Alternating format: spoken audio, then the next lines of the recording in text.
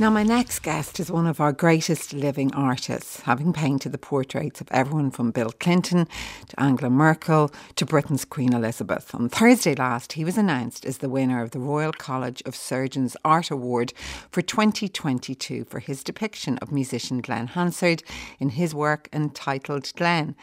Dr. Colin Davidson, good morning to you. Good morning to you too. Lovely to speak to you. Listen, you have won so many international awards. I was just looking at them. But what does it mean to you to win this award, your portrait of Glen? Well, I'm hugely thrilled. I really am. I think, as an artist, I trap myself in the studio most days. I am painting on my own. And it's not until a piece of work leaves the studio that it has a life of its own. And for a jury of some of them being my peers to see a value in something that I've made, it's hugely validating. How did the painting of Glen Hansard come about? Miriam, it was probably 2010 I painted Glen first. And that ended up being the painting that he used on the front cover of an album. And it was actually the second large-scale portrait that I made. I then, I suppose it was 5 years after that, I then saw Glen on Instagram or on Twitter or something like that, and I said, I would love to paint you as you are, because his beard was fairly huge, his hair was long, and his look was slightly different from the last time. And then we joked, as we got to know each other more and as our friendship grew, I sort of joked about, look, I should do a painting every 5 years. And Glenn we kind of agreed to it. But then COVID hit, and the first time I had a chance to paint Glenn again was really earlier this year. And at that point, I'd been experimenting with 3 dimensions and sort of extending the paintings into 3 dimensions, blurring the line between sculpture and painting. And I said, look, Glenn, I'd love to experiment with you a bit. So he agreed to it, and that's the painting which we see in the RHA now. It's really stunning. I mean, I know you've painted everyone from, Queen Elizabeth to Brad Pitt to Angela Merkel. I mean, when you've someone like Queen Elizabeth sit for you, are there strict rules around it? I mean, can you give directions to her as to how she should hold her head, what angle she should sit at? Miriam, those are all the questions that I asked at the very start, because I know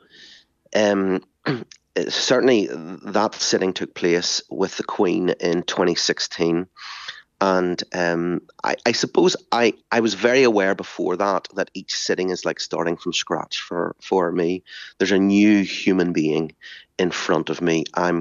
It's an unknown. And I know that the sittings can take their own routes, and it's not contrived by me. It just is the spirit of the encounter. And so I did say to the Queen's Diary Secretary at the start, look, I know the protocol is that I don't speak until I'm spoken to and all those things. And she just stopped me and said, no, the Queen will expect you to direct her. She will expect you to chat, and she will chat back. And it was, once I got through the initial nerves in the yellow drawing room in Buckingham Palace looking over the Mall, it was actually at 11 a.m. whenever the changing of the guard was going on. So it was weird in a really good way. And in fact, the Queen commented on how appropriate it was that it was the Irish Guards playing that day. But no, we did. We just started to chat about stuff. We chatted about her upcoming 90th birthday. We talked about where I'm from. We talked about work that I'd done. We talked about portraits that she had sat for.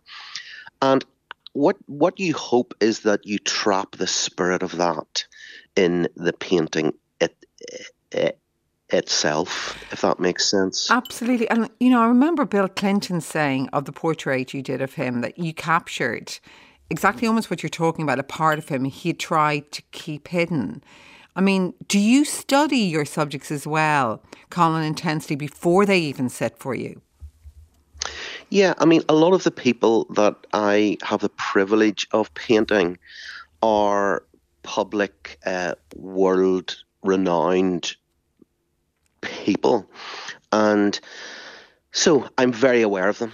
In fact, whenever I was painting the Queen, I stopped myself in my tracks as I paid for the meal the night before with a couple of £20 notes and saw her face there. So with Bill Clinton, yeah, I mean, that was one of the best things that he could have said about a piece of work of mine. Now, it's not always necessarily the best way to make friends by stripping away the facade, because we all as human beings have a facade, a self-imposed facade of some sort.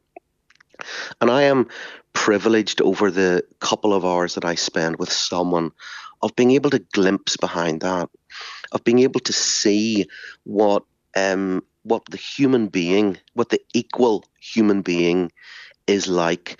And I think the moment I chose to paint with Bill Clinton, for instance, that sitting took place in New York, was the moment that we were talking about back home.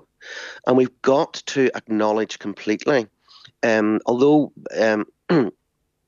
Bill Clinton, as any as any past president would be, divides opinion in the States.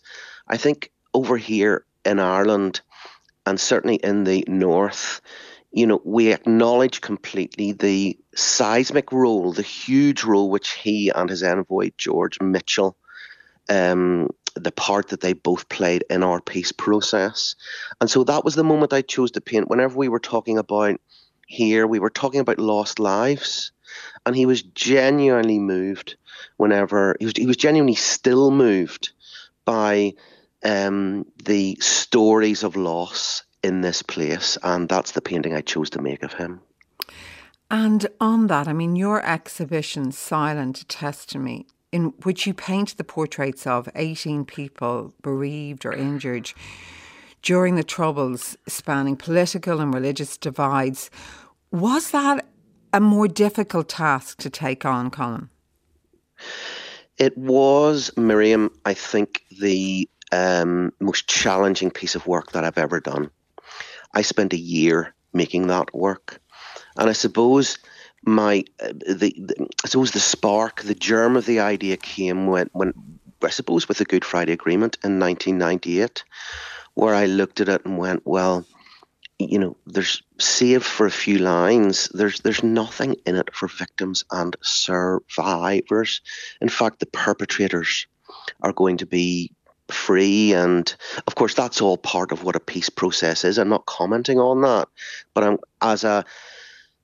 now what I am is a victims campaigner amongst lots of other things. But I that was the, I suppose, the spark of the idea.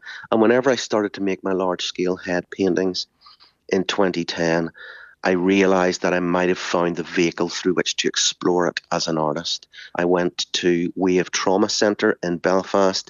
The Ulster Museum partnered me on the idea, and I met 18 individuals who were carrying the weight of loss from the dark days here, and it changed my life. I think nothing compared with the trauma that they're daily going through. But, there was a trauma that I experienced in hearing the graphic details of what it means for a loved one to be caught in a bomb blast. And what I did was I poured the energy of that trauma back into the paintings. And what I hope is I trapped something of that in the paint, and also used my own art as a therapy through it. But it's taken on a life of its own. It's what I said at the start, Miriam, where, once a painting leaves the studio or a body of work leaves the studio, you no longer have control. It's over to everybody else to complete the works in his or her own way.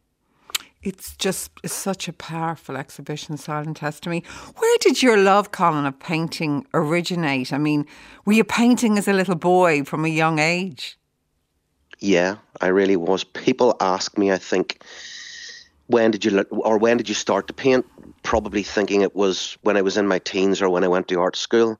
I started to paint whenever I was about one, whenever my, like us all, a crayon or a paintbrush is put into our hands as a kid to let us play. And I just never stopped. When my friends were out kicking the ball around the street, I was in making things or painting. So yeah, I mean, I did take the art school route, and I had a design and advertising firm for a very short while before I was around about 23 years ago now, decided to take the step to paint full time. And having graduated, of course, from the University of Ulster in 91, 30 years later, you're back there as Chancellor. How did that feel? Incredible. I mean, I've never really lost touch with Ulster University, I must say. Obviously, the art school is part of that, and I have a real affection for the place. I have good experiences of having been there, and I think too, of course, being Chancellor is to take part in all of the nice stuff. It's I'm there whenever people are celebrating their graduations. I'm there to see the outcomes of a year's worth of work with the art students' final shows. I'm there to greet people as they come and see the place. So I champion it. I'm thrilled, but it's wonderful to be back. And Colin, I know you've an exhibition of your work in Banbridge at the moment. It's running, I think, until September the 10th at the F.E. McWilliam Gallery in Banbridge. And for anyone who wants to see your stunning portrait of Glen Hansard, it's definitely worth seeing. They can do so at the Royal Hibernian Academy until July the 24th. And all details are available on rhagallery.ie. Colin Davidson, as ever, it's lovely to speak to you. Mind yourself and keep up your great work. Miriam, thank you very much as always. My pleasure. And listen, that's it from us for today. My thanks on sound today to Cara O'Hare. Taryn O'Sullivan was our BCO. The programme was produced by the series producer Cora Ennis. Stay listening for Derval. Until next Sunday, have a lovely day. Chat soon. Sunday with Miriam on RTE Radio 1.